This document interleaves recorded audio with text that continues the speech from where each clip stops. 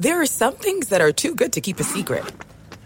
Like how your Amex Platinum card helps you have the perfect trip. I'd like to check into the Centurion Lounge. Or how it seems like you always get those hard-to-snag tables. Ooh, yum. And how you get the most out of select can't-miss events.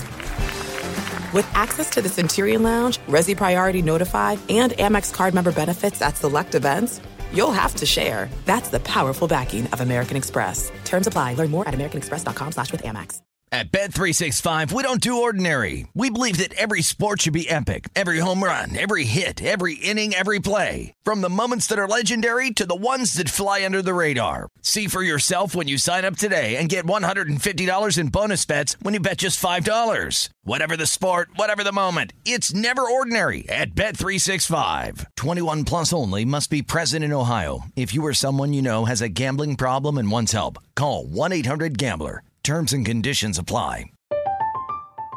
I'm Katya Adler, host of The Global Story. Over the last 25 years, I've covered conflicts in the Middle East, political and economic crises in Europe, drug cartels in Mexico. Now I'm covering the stories behind the news all over the world in conversation with those who break it. Join me Monday to Friday to find out what's happening, why, and what it all means. Follow The Global Story from the BBC wherever you listen to podcasts. Are you looking for the perfect move-in ready home this spring season? Now's the time to buy at Fisher Homes. For a limited time only, enjoy below-market interest rates starting at 5.375% APR, 6.139% APR. With these exclusive lower rates, you can save hundreds on a move-in ready home and start enjoying the benefits of home ownership even faster. Schedule your personal tour with one of our new home specialists at FisherHomes.com and make this spring the season you find your perfect home sweet home. Financing provided by Victory Mortgage, LLC, NMLS 461249, Equal Housing Lender. This is the Yahoo Sports NBA Podcast, hosted by Chris Mannix. From interviews, let's bring in John Wall. He's Reggie Miller. Bring in Eric Spoelstra. To the latest NBA news, to insights you won't get anywhere else. Rioting is bad. You shouldn't riot. Past episodes of the podcast can be downloaded in the iTunes Store and Google Play. Why wouldn't you go back? Subscribe and leave a rating or comment. Here he is. Speaking of guys putting their foot in the road, Chris Mannix. Yes.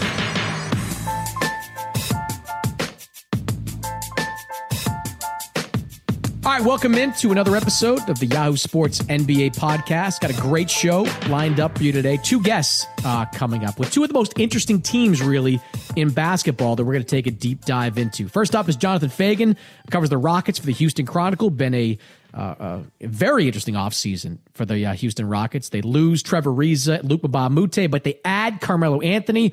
Are they a better team? How are they going to play? Get into all that and more with Jonathan Feigen. A little bit later on, I check in with Michael Grange from Sportsnet out in Toronto. Another team that had a big shakeup this offseason. Kawhi Leonard is in. DeMar DeRozan is out. Nick Nurse is the head coach. How does that all work? I get into all that and more with Michael Grange over at Sportsnet in Toronto. Quick housekeeping note. If you like this podcast, very easy way you can support it. Head over to Apple Podcast, also known as iTunes. Post a comment, leave a rating. It's simple. It's easy. It's free. It's the best way to make sure that we keep doing this podcast week after week. That's it. All right, let's go. All right, joining me now on the podcast, as promised, Jonathan Feigen, the Rockets beat writer over at the Houston Chronicle. What's happening, John? Not much. How you doing? I'm doing good. Let's jump right into it here with the Rockets. Interesting offseason, to say the least, with Houston. Let me start with you with what kind of could have been. 65-win team, win away from the finals, perhaps a win away from a championship. Did you get the sense at the end of the season that the Rockets' priority, or that it was a priority for them to keep that entire team together and bring it back whole? Yes, maybe not with the word entire. For the most part, that was the goal. Run it back was kind of what they kept saying, that was the intention. I think the reason I won't kind of embrace the word entire, I think they thought all along they would be losing Trevor Ariza. In fact, I know they did. But they never thought there was a good chance. Now, they were surprised it went for a one-year deal, even at $15 million, and for a team with the worst record in the league. And he went from a team with the best record to the team with the worst. That they would not have predicted. But I don't think they were optimistic in any way that they would be keeping Ariza. I think that they thought they'd be able to keep Luke Bahamute and therefore run it back. Chris Paul, Gerald Green, and so on. Okay, with Ariza though, I mean, why do you think they were convinced they were going to lose him? I mean, the 1-year deal I think caught a lot of people off guard. As you said, the Suns being the destination, that was a surprise too. Well, I think they thought, as many of us did, that he was at a stage of his career where he would have to take the last best contract that he could. That it was that time, for them to compete with that. For a guy who's kind of their fifth most important player, maybe fourth, maybe even sixth, I'd say probably fifth most important player. And given their tax situation, as is the contract he got would have cost them nearly $60 million, given what tax situation they're in and what it would have put them to. They kind of thought it would work out that way. That, they can't, it doesn't make as much sense for them. It did surprise me, John, just because of, better than I do, the value of Trevor Ariza. I know he didn't play well in that Game 7 against the Warriors, but, up and down, whether it's locker room, defense, versatility, he just brings a lot to the table. Did their belief that they couldn't bring him back, that money was such a factor, did that surprise you at all? No. In some ways, and I don't mean this to disparage Trevor, and I'll explain in a second that that would be wrong to do, but it is a little bit like the old Grange Rickey thing. It's better to lose a guy a year too soon than a year too late. So there was some of that they're okay without a guy who I would consider their fifth most important guy. Now you could say, hey, fifth most important guy on a team with championship aspirations is pretty darn important. And I would agree in this case. Trevor, he's such a perfect fit for the stars. I think that was the great value that people talk about a lot. That's exactly what you want. A 3-and-D guy who embraces his role and is a true pro, which he really is. It's not just reputation. He really is a pro and a role model type of guy. That's part of what Phoenix is paying for. That's all true and makes perfect sense as a great fit. He's not the defensive player that he was a couple years ago when he was underrated defensively. He didn't get his due for just how good he was on the ball. I mean, people forget or didn't notice that when the Rockets had Pat Beverly, one of the best defensive guards in the league, they were putting Trevor Ariza on Russell Westbrook and on Steph Curry. You wouldn't do that now. They didn't do that last year. Luke Bahamute was better on the ball than Trevor was.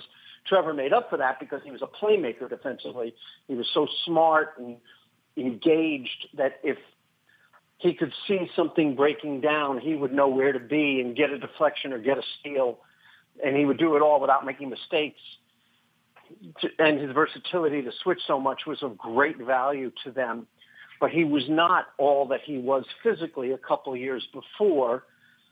You could see as a team evolves how it would transition that way. It's kind of like the Rockets were a championship caliber team, but they didn't win a championship. Championship teams kind of accept, hey, that's what happens. You can't keep everybody at the prices they're going to get because we just won a championship. They kind of thought that would happen with Trevor.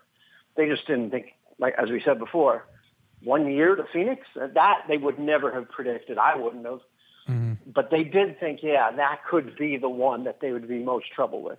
Okay, so they lose Ariza, and that deal was a pretty big deal even for just 1 year. Mbah Mute's deal with the Clippers, not that big. I mean, $4.5 million per year on that one. I know people kind of debate nationally the value of Mbah Mute to that team because of the injury at the end of the season. But I mean, what was the reasoning, do you think, behind Mbah Mute not getting the money needed to come back? Well, here's the exact reasoning, and it is very much opens him up for debate. They viewed his shoulder as not ruined. They think the probability is he will come back and be okay. Remember, he did it twice last year, which is a little bit of a red flag when it happens a second time. So they thought, okay, no, he's okay. He'll be all right. But there is a chance. There's now that possibility that, no, it's going to be an ongoing problem. So they evaluated, all right, we'll do it, but now he's more of a risk. We'll only go up this far. And they went up to about $2.9 million. That's where you're open to debate. Really, the difference of another $1.5 million, plus it had some taxes, and so it would be a lot more than that. But still, that's the difference of a guy that important as he became after Trevor left. It opens him up for debate, but that was the thinking, that there's a possibility. It's not the probability, but there is some sort of percentage chance this could be an ongoing problem.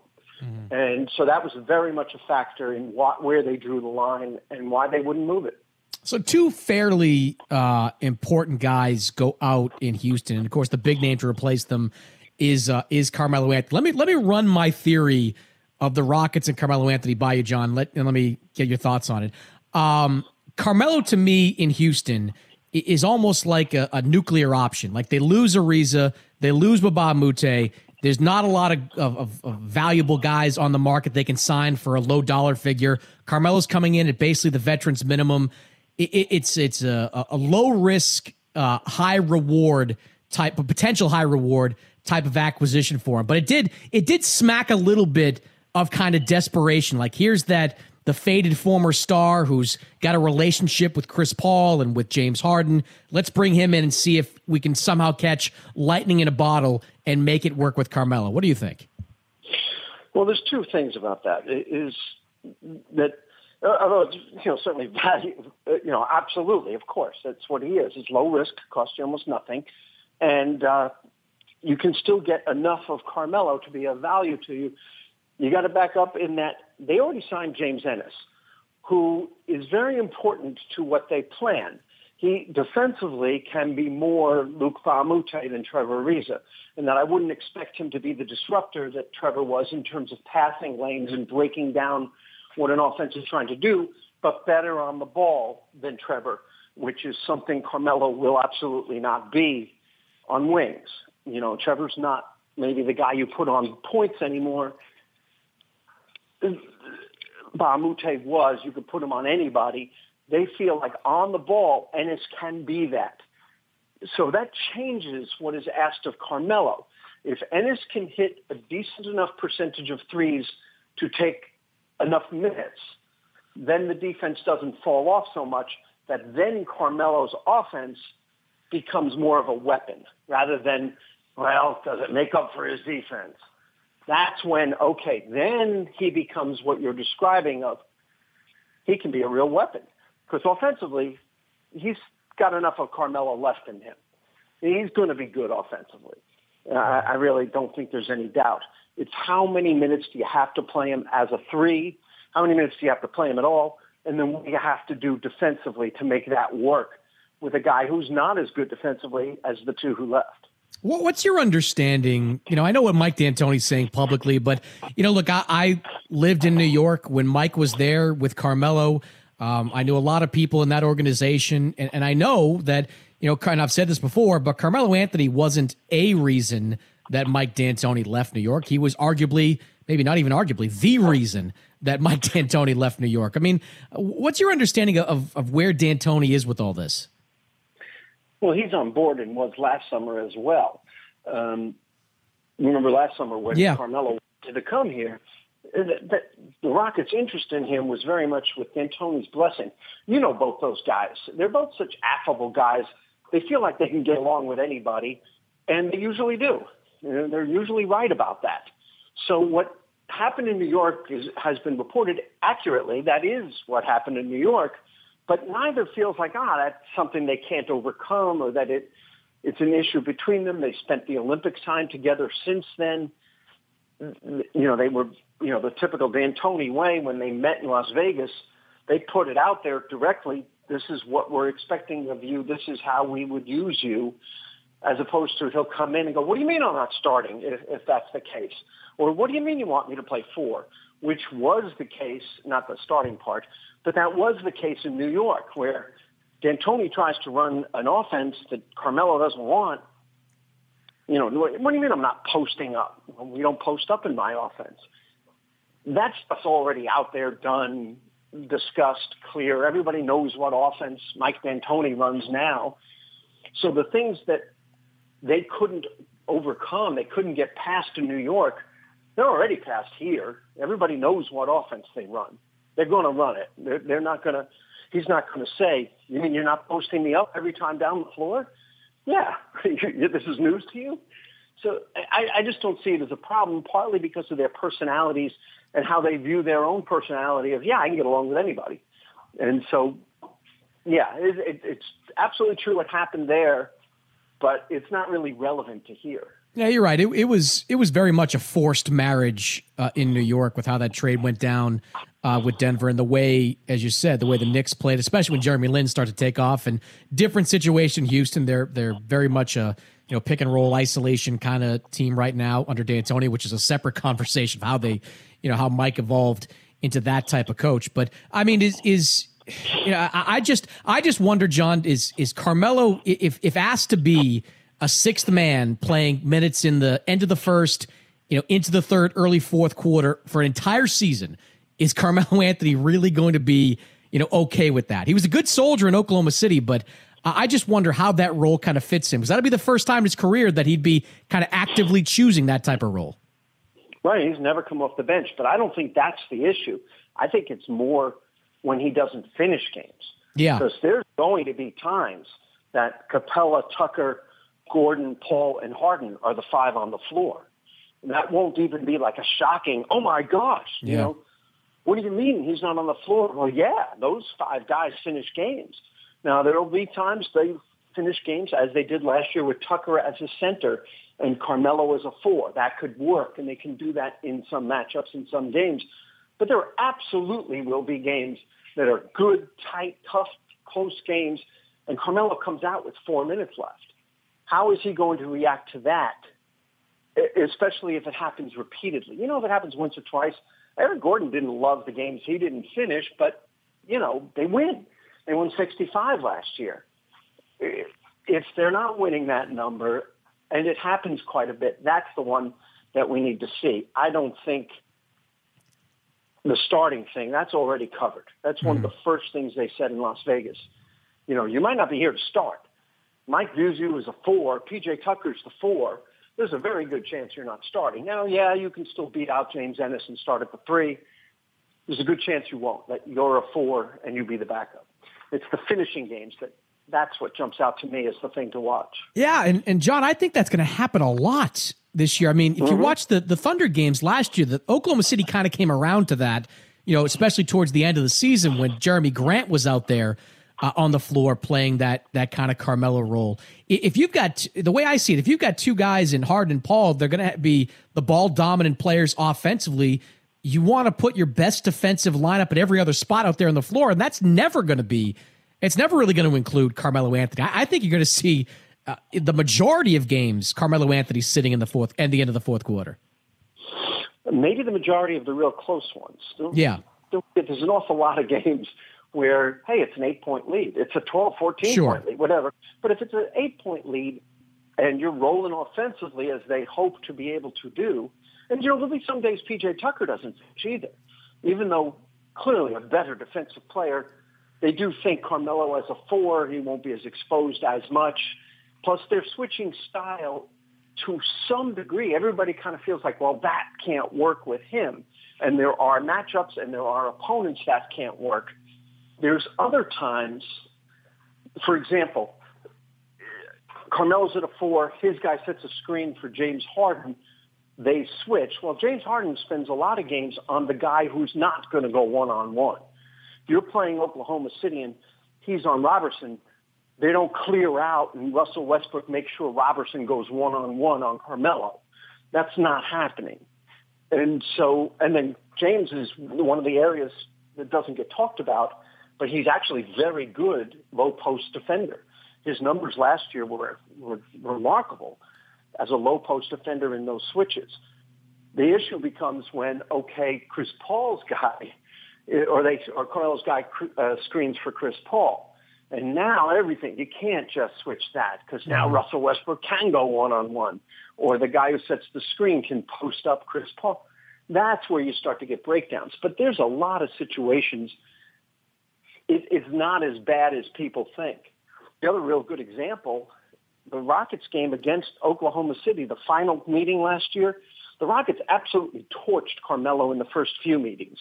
They did all that switch stuff. They went one-on-one, and Chris Paul and Harden burned them pretty bad one-on-one, very bad, kind of like Donovan Mitchell in the playoffs. Yeah. The last time they met, Oklahoma City didn't switch like that. They were not going to expose Carmelo like that. He had a big first half, and Oklahoma City gets a good 12-point win, or something like that, win.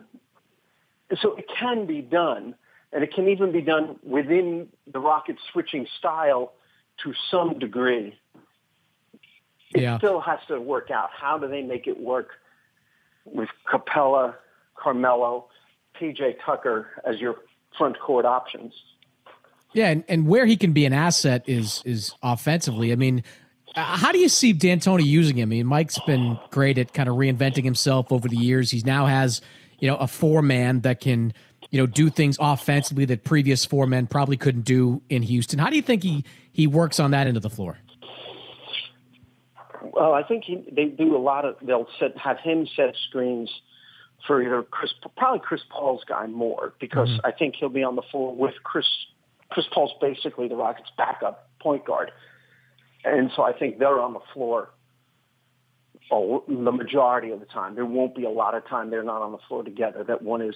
So you can have him set the screen for Chris Paul. If you don't switch, Paul just is such a master and has been for so long. That's where Clint Capella gets rich, is if you don't switch. And there's just so much that Chris Paul can do. If you switch, that's where I would think Carmelo gets his chance to be Carmelo, who he used to be. Now, okay, you switched. You got the point guard on Carmelo. He's posting at the elbow. Go to work.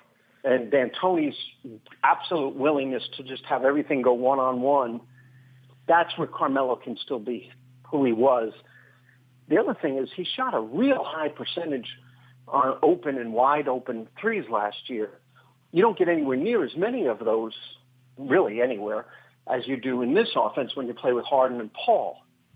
And so I think he's going to get a lot of those, just the catch and shoot threes. That is a part of his game, even though it wasn't a part of what made him one of the top scorers back in his best days. That's part of his game. He'll get a lot of those too. For whatever reason, Chris Paul likes running to the corners, so that works out. One of the things that would not be good about Carmelo here is if he has to be the first guy to the corner. It's not him. And you think, well, you're going to have to do that because that's what Trevor Ariza did. But P.J. Tucker does it. Chris Paul, for whatever reason, it's one of the surprises of last year that didn't get talked about. He loved working out of the corners. Mm-hmm. And, sort of Harden brings it up. So that can work where he can be out there on the wing. He can set the high screen that Ryan Anderson set his first year here. He can get plenty of touches that way, even playing with Harden and Paul. Yeah, it's a fascinating subplot to the entire league. One of the most fascinating subplots in the league this year is Carmelo, because if he plays well in Houston as a sixth man who gets spot duty in the fourth quarter, he could extend his career by a few years, doing that. If he doesn't, if he's stubborn and it sort of becomes a pain in the ass, he might have a hard time, John, finding a job next season if it goes that route. Yeah, who knows? The Rockets have no bird rights on him, so if this is more than a one-year endeavor, he'd have to choose, okay, yeah, I'm going to play for minimums from now on, or portions of mid-level, taxpayer mid-levels, or in this case, veteran minimum as a plus 10-year veteran. He can't look at here as a long-term thing unless that's what he wants to do. It is an interesting, that makes another layer of why it's such an interesting subplot to their season. And it's going to get so much attention, too, where there's other issues that you have to see how they develop. And as I say, Ennis is extremely important. He's got a more important role with a better team than he's ever been on. He's never had this expectation of him and he need, but on the other hand, he only will be asked to do things he can do. Nobody needs him to go one-on-one or create shots for others or do any of that stuff. But he sure is important. He's a big part of if they can be the kind of challenger to the Warriors that they were last year. Yeah. Let me ask you about the front office. We know that Daryl Morey's never happy unless he's trying to find ways to upgrade his roster. How much flexibility do the Rockets have during the season to make moves? I mean, what's their I mean, we know he's always willing to deal Ryan Anderson, that's for sure, but there hasn't been much interest in the last couple of years. What kind of flexibility do you think Houston has to upgrade during the season? Well, he's never had, until this year, last season, he had never had a trade deadline in which he did not agree to a deal. And I have to word it that way because the one year he made a deal, he traded Motiunas to Detroit, and then Motiunas failed the physical, and they sent him back. So technically he did not make a deal that year. But last year was the first time as general manager he didn't agree to a deal. So there's a pretty good chance. I'm still betting on he'll do it again. They do have a chunk of their mid-level. It's a taxpayer mid-level, but they have a chunk of it left. And so in free agency, that post-trade deadline free agency, they can be active there as well.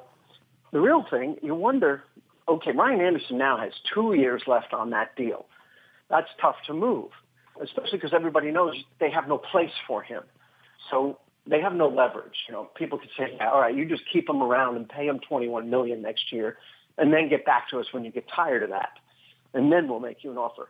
But when he's at the end of that, and he'll still have one more year after this.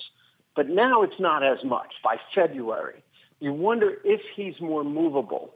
The only difference is most of those deals are somebody, people look for somebody to put them over the top, or they look to clear money. Well, he doesn't work as either of those. He's certainly not helping somebody clear money because of what comes in. Does he put somebody over the top, and do the Rockets help somebody do that? And do they get somebody that would help them that way off of a really good team?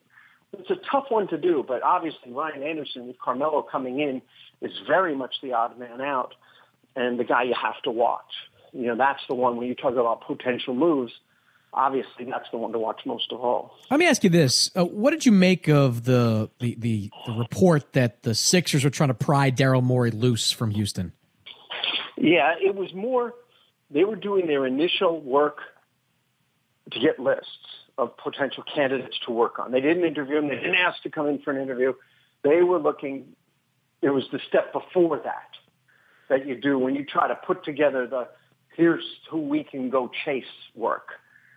And he didn't want a part of it. He was happier here, which is a real commentary on his ability to do the job the way he wants to do it with a new owner. They sort of established this is how you do your job with the previous owner, but a new guy comes in, you have to do it to know whether he's really going to give you the resources and the support and the freedom to do it the way he had been. His saying, no, don't even go there, was more of a statement about how it works with Tillman Fertitta than it was about the Sixers or Daryl Morey. Never boring down in Houston. Should be a really interesting season for the Rockets. John, I know you try to get your rest before we get into the throes of the season, man. Thanks for taking some time to join me here on the podcast. Well, I enjoyed it. Yeah, it's going to be – they are an interesting team, aren't they? No matter what happens, they really are – there's always stuff with them. I'm still. I know you're more optimistic than I am that Carmelo and Mike D'Antoni are going to say kumbaya. Maybe it was my proximity to it, John, in New York, but that was as close to toxic as you could get. I just wonder how they. It really was. I don't dispute that at all. Yeah, that it really was why D'Antoni left. I just think everything is different. Sure. Like you said, that was a forced marriage. That really was. They traded, and it was a trade D'Antoni didn't want when they had to give up as much as they gave up. Oh, yeah. Carmelo had to know that, too. This is different. When you choose to go down that road, I just think it's very different. Plus, the Chris Paul, James Harden factor of it, it's very different when Carmelo was the man and for 4 weeks someone else was celebrated and the offense is changing to ways he didn't like. I think it's a very different situation in so many ways. But something we'll be watching. Yeah, no question. John, always appreciate it, man. Thanks for joining me. Yeah, I enjoyed it. Take care. All right, joining me now on the podcast, Michael Grange, covers the Raptors for Sportsnet up in Toronto. What's up, Mike? Not much, Chris. I'm just enjoying last little respite before things start going crazy, and reality is things are already starting to go crazy. We got the Canadian women's team ramping up. We got Steve Nash going to the Hall of Fame next week. So we got the Canadian national team playing the week after that. So it's a busy time for Canadian basketball. That's right. Steve Nash, Canada's favorite son, right? Going to the Hall of Fame early September. Exactly. Big moment. Big month for Steve Nash. Big year for Toronto. I mean, the Raptors, Mike, they've always been pretty good, at least the last 5-6 years. This is probably the most interesting Raptors team that I've seen in a while. What do you think? I totally agree. And, before you get too deep into all the nuances of all the possibilities, the one thing that's irrefutable, that's already proven, that is a fact, is the minute that trade went down, this Raptors team, season, organization went from, interesting, good, a factor in the East, but really maybe verging on the most boring story in basketball just because we knew the story so well, to being, one of the top 2 or 3 storylines in the whole NBA. And just sent a charge, I think, through the league, but certainly in this marketplace. And it's been fascinating for me just being out and about, and either people kind of recognize me, and I know exactly what the second question is going to be, or as soon as people realize that I do have some kind of role around the team, I know exactly I've had the same conversation 100 times, but with a huge swath of people, well beyond your standard basketball fans.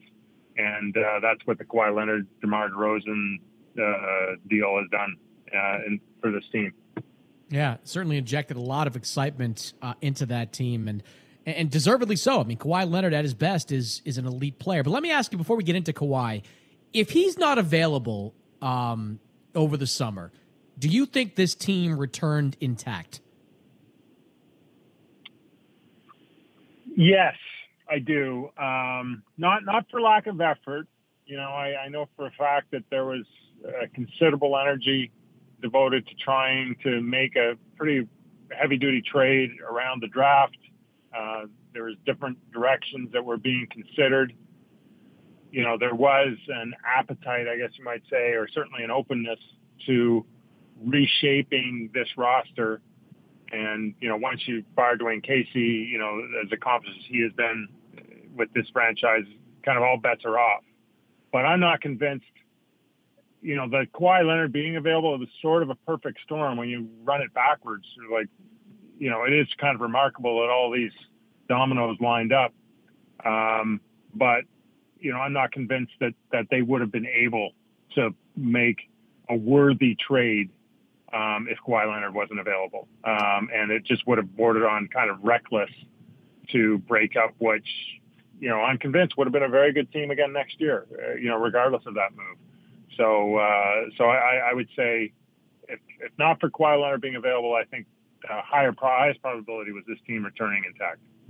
The deal itself, look, I agreed with it. I mean, you have a chance to go acquire Kawhi Leonard when you're a team that's kind of stagnated. You go and do it. But there is an argument to be made that, LeBron is out of the conference. Against Boston, and I know Boston is going to look different this year because of the guys they get back, but in Toronto, the 2 games they played there, I was at one of them, they ran Boston over. I mean, it was like a 19-point per game point differential in favor of the Raptors. You think that played in at all to them? Like that, you think there's any thought that, LeBron's gone, we're the best team in the conference without a deal? Or do you think they believe Boston is going to be that much bigger a threat to them down the line? Well, I think there's a little bit to that. I mean, Boston and Philly to an extent are obviously coming on, but I think that they just deeply believed they needed to do something different. They needed to change their mix And, so I don't think that move was done, in response to anything. I think it was just more an internally motivated decision that went along. But to your point, the risk factor of making that move, and there's all kinds of risks that have been taken on with this move, is higher because because of what you described. The East is wide open. I think, as constituted, the Raptors were well positioned to be, one of the top 3 or 4 seeds in the East, no question. And so they didn't need to do anything to stay in that mix. But I think they felt compelled to do something because their goals are bigger, and they wanted to try and reach them. With the understanding, Mike, that at this point in the offseason, after a deal like this, everyone's saying the right things publicly. But what do you hear about just, kind of how things are working between Kawhi, the coaching staff, the front office, his happiness level at showing up to camp in a few weeks as a Raptor? What are you hearing about all that? It has been very, very quiet, and I don't think that's any big surprise given, given who we're dealing with. The one window that has been opened into that was at the USA basketball camp in Las Vegas. Nick Nurse, the Raptors' incoming rookie head coach, did speak to a couple of reporters, local reporters, and said he had like a 45-minute sit down with Kawhi Leonard, very early in the process, and they just talked basketball and they talked about sets and ran through different scenarios and how he would be used, and Kawhi was full of questions, and it was a really positive interaction, almost spontaneous is the way it was described to me, because Kawhi was just in for his physical, and and basically the story gets told is Bobby Webster and the Saudi jury were like knocking on the door saying, look, we got to get going, and Kawhi and Nick Nurse wanted to keep talking nuts and bolts, so that seems very positive. But far beyond that, it's been really quiet, and I'm sure that's how Kawhi Leonard wants it. But, I think there is some enthusiasm, been some reports that he's training hard, competing hard. He's like no restrictions on his play, in off-season workouts, which is big.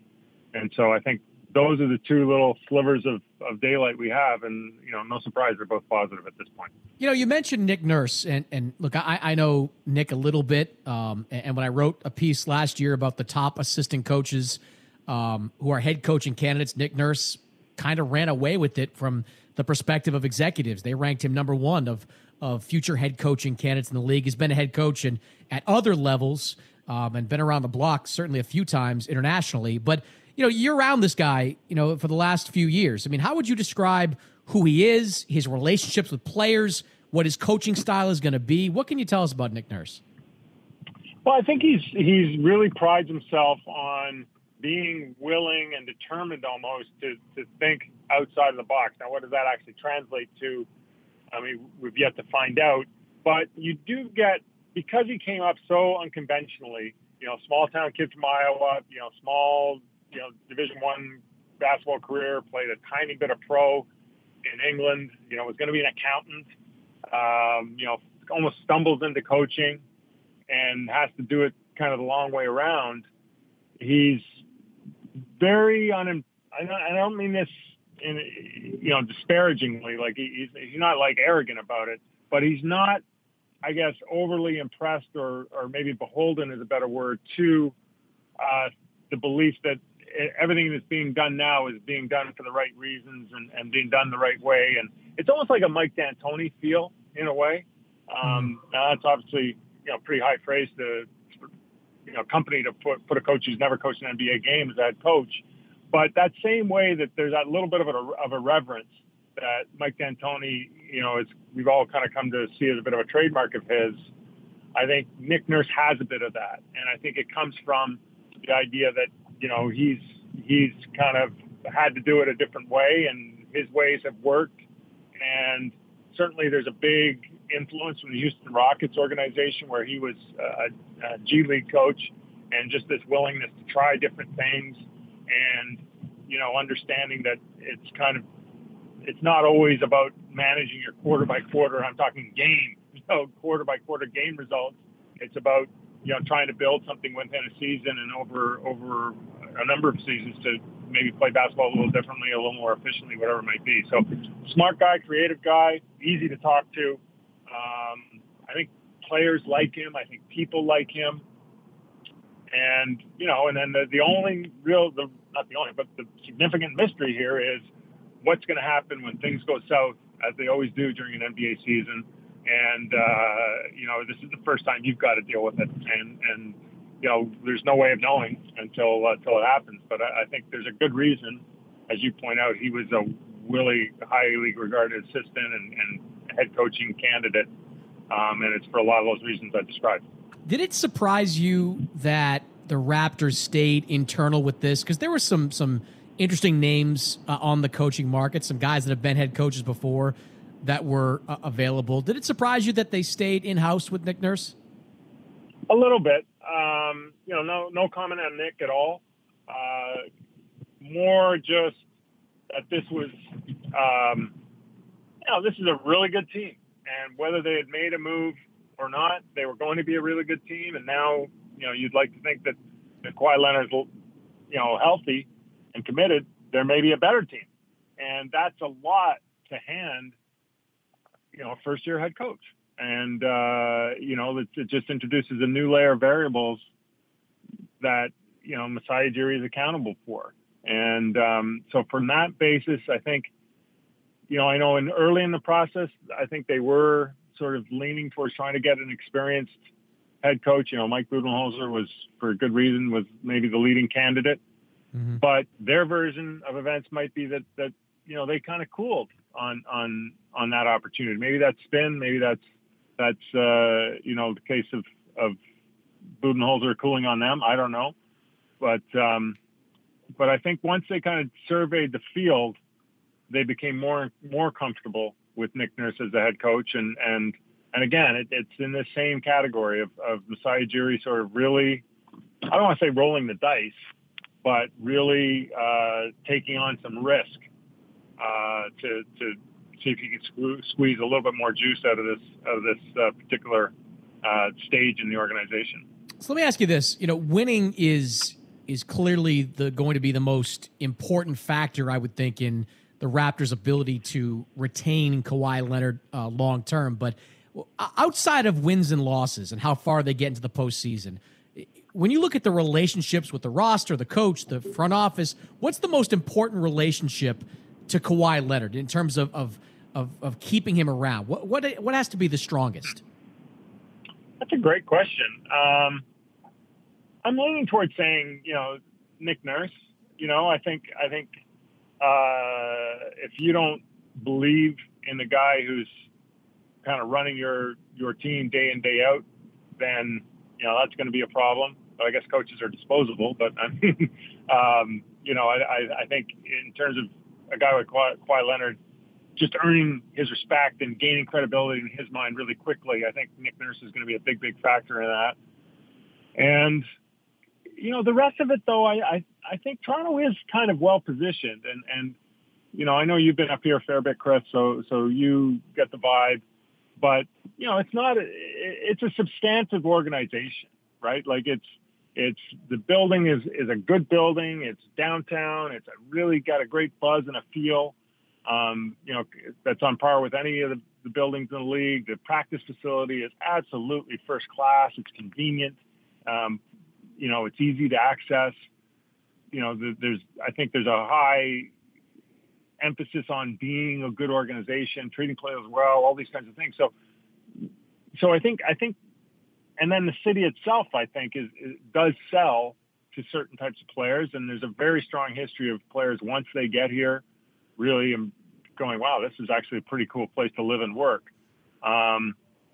So I think there's a lot of things lined up for it in favor, but I think the first stage is he's got to convince that there's a real future for him basketball-wise to reach his goals, and do it in such a way that would maybe make him choose here versus all the other choices I'm presuming he'll have as a free agent.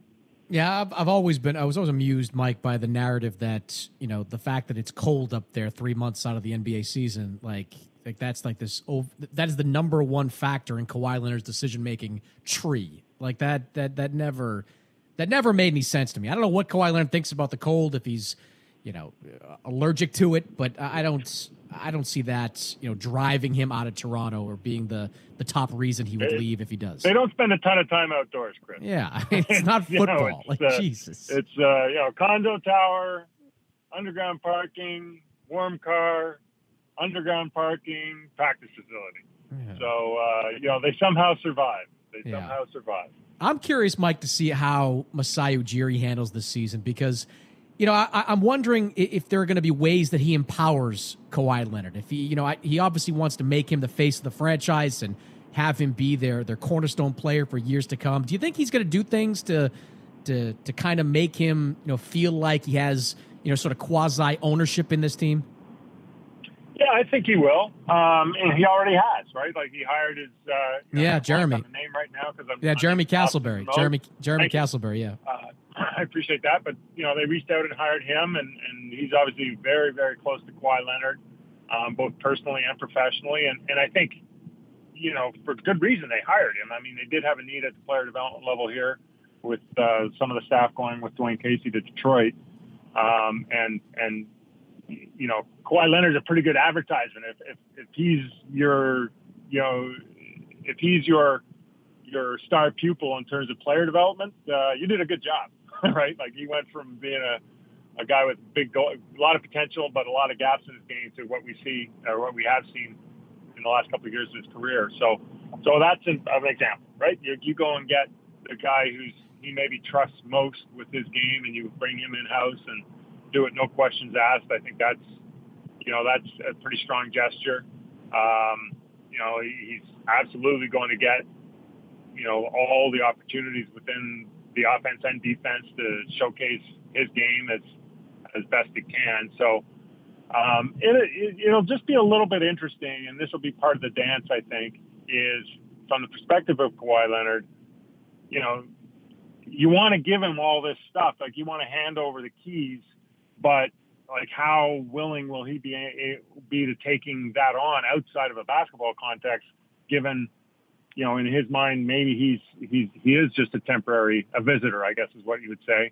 And how awkward can it be? I mean, I don't think you can't force it. You don't want to be saying, Kawhi, like we want to put you on posters all over the city. And Kawhi's going, well, that's great, but it'll make me look bad when I leave, so I think it'll have to be a little bit more organic, and I think that's their only choice. I don't think, from everything we know about Kawhi, and you're one of the few guys who's actually written a feature on the guy, Chris. I remember at Sports Illustrated. What you did out about a 3-minute interview? Is that what I recall? Yeah.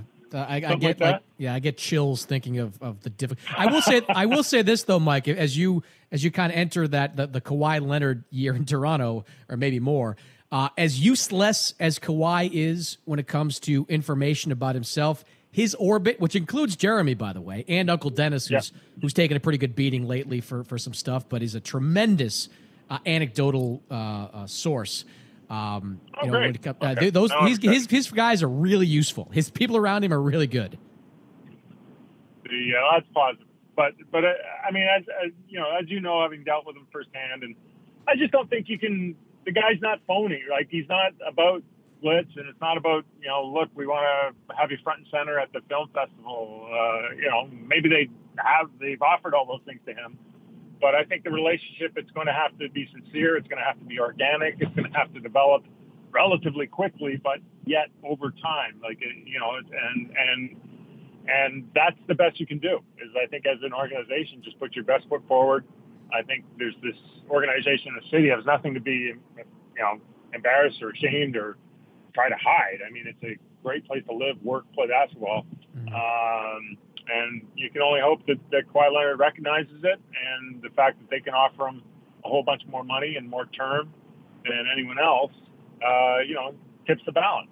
But if not, I don't think the only way this thing really blows up is if for whatever reason Kawhi Leonard just can't play.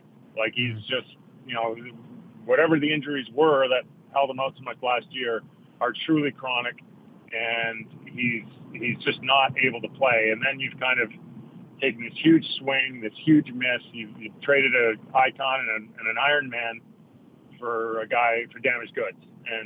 But I think any outcome short of that is kind of understandable and probably worth the effort.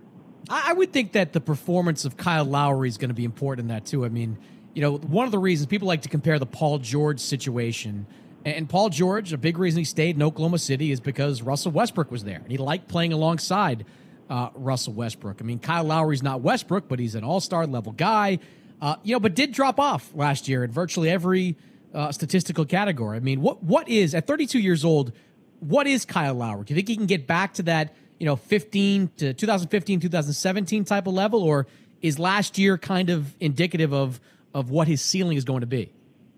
Well, I think you got to be a little careful looking at some of that profile there, Chris, because there was an intentional decision made going right back to this time last year when they signed Kyle Lowry to a 3-year, $90 million, $100 million deal, which was above market. To part of the thinking there was they were going to pay you a premium to play a little less, have a little smaller role, keep you fresher. So on first glance, his numbers, there is a bit of a drop off, but I think on a per minute and ratios and those kinds of things, they're actually pretty strong. And so I think that's all done to make sure that now going to year 2 and then next year 3 of that deal, that you can have him freshest and most able as most as you can. And during the playoffs, like as much as the Raptors struggled, Kyle Lowry did have a decent playoff, certainly offensively. And so I think there's still some optimism that he's going to be a significant factor. And, I think Kyle Lowry is a great guy to play with, right? Like, I mean, he is tough. He is competitive. He's a smart player. He's a very good player. I think playing off a guy like Kawhi Leonard, there's going to be a great fit there. But to your point, I think, Lowry is going to, he really is the leader of that team, because the guy who might be the leader of the team, Kawhi Leonard, I don't know if he's got a strong track record as a leader. Mm-hmm. So, and so I think that's going to be a real interesting vibe to watch, is how Kyle wants to step into that role. And, one thing that people who aren't around the market might not get all the time is how much, how much DeMar DeRozan just sort of soaked up on behalf of Kyle in particular, just because he was such an easygoing guy. He did not place a lot of demands on a locker room or on a coaching staff or on a management team.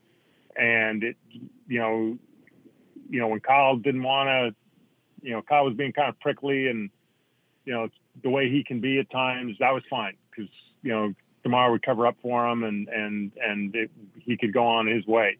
That little security blanket's not there anymore. And I think there's going to be a lot more expected of Kyle, internally and externally, to be like a true leader and truly kind of, set a standard and set a tone. And that to me is a little bit more interesting to watch, or going to be interesting to watch, than how he plays on the floor. I think you're going to get a really good 32 minutes out of Kyle Lowry, just like you did last year, but it's some of the less measurable stuff that'll be interesting to watch. Yeah, that's interesting. The locker room dynamic that you described there. They get better with a healthy Kawhi Leonard, but this is also a team that should get better with some of these young guys too. I mean, they're not the sexiest of names out there, Mike, but guys like Anunoby, Van Vliet, even Wright, go down the list. I mean, they've got some really good young players that especially part of that second unit last year, they should have, again, one of the most formidable second units in basketball. 100%. And, and when we were talking earlier about what they can do to convince Kawhi Leonard this is a place to play. Well, that's a big reason. It's like he's looking around, and I'm sure he doesn't have a ton of firsthand experience, especially having played not much last year and playing in the West, at what, Pascal Siakam is all about, or what DeLon Wright is all about, or Fred VanVleet and OG Anunoby and, that crew. But there is like there's some real players there. And I think, Anunoby, he had a good rookie year, particularly coming off an ACL in his senior year or his last year of college. But he had a great playoff, and all indications are has had a great off season, and he should be kind of more than a year removed from his ACL. So they're expecting big things from him. Pascal Siakam is a guy who, it's kind of ridiculous to breathe him in the same breath as Draymond Green. But, the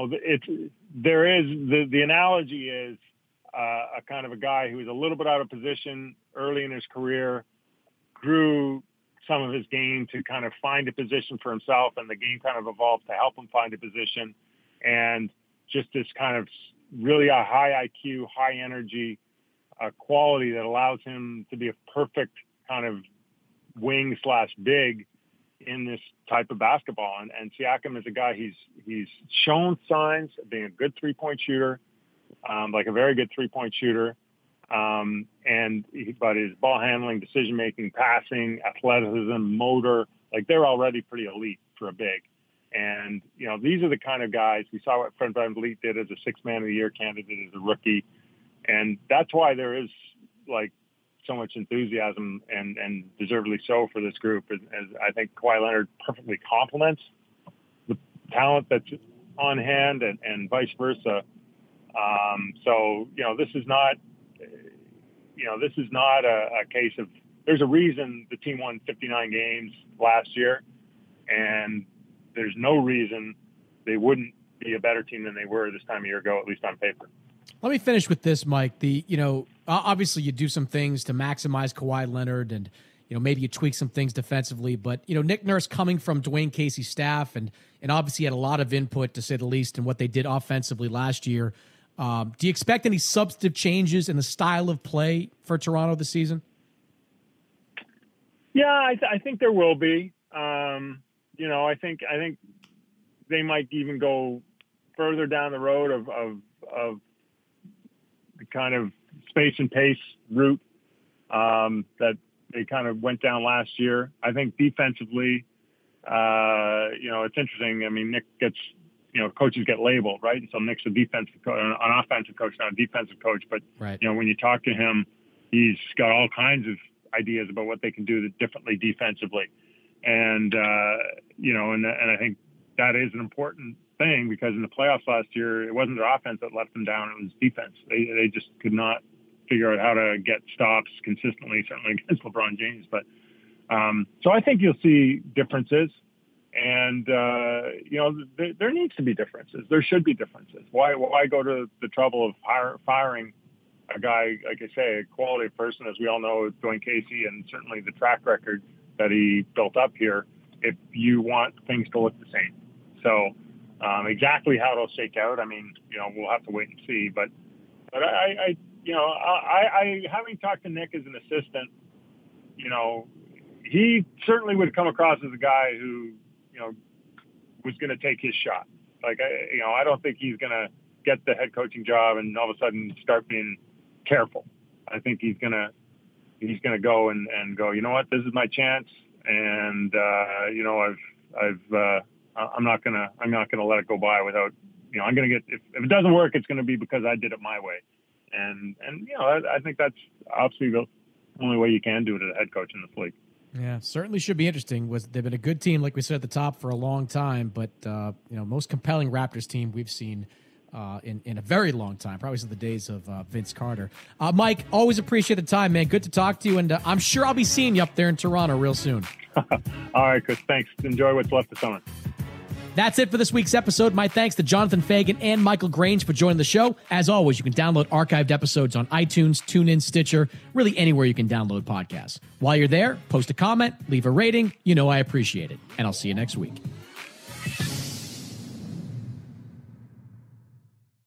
At Bet365, we don't do ordinary. We believe that every sport should be epic. Every home run, every hit, every inning, every play. From the moments that are legendary to the ones that fly under the radar. See for yourself when you sign up today and get $150 in bonus bets when you bet just $5. Whatever the sport, whatever the moment, it's never ordinary at Bet365. 21 plus only. Must be present in Ohio. If you or someone you know has a gambling problem and wants help, call 1-800-GAMBLER. Terms and conditions apply. From BBC Radio 4, Britain's biggest paranormal podcast is going on a road trip. I thought in that moment, oh my God, we've summoned something from this board. This is Uncanny USA. He says, somebody's in the house, and I screamed. Listen to Uncanny USA wherever you get your BBC podcasts, if you dare.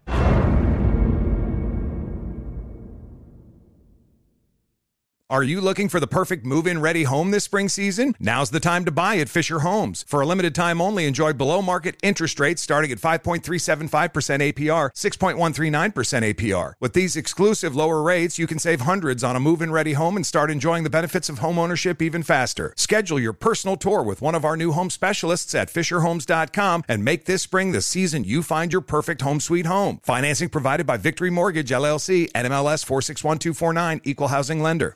Hello, it is Ryan, and we could all use an extra bright spot in our day, couldn't we? Just to make up for things like sitting in traffic, doing the dishes, counting your steps, you know, all the mundane stuff. That is why I'm such a big fan of Chumba Casino. Chumba Casino has all your favorite social casino-style games that you can play for free anytime, anywhere with daily bonuses. That should brighten your day a little.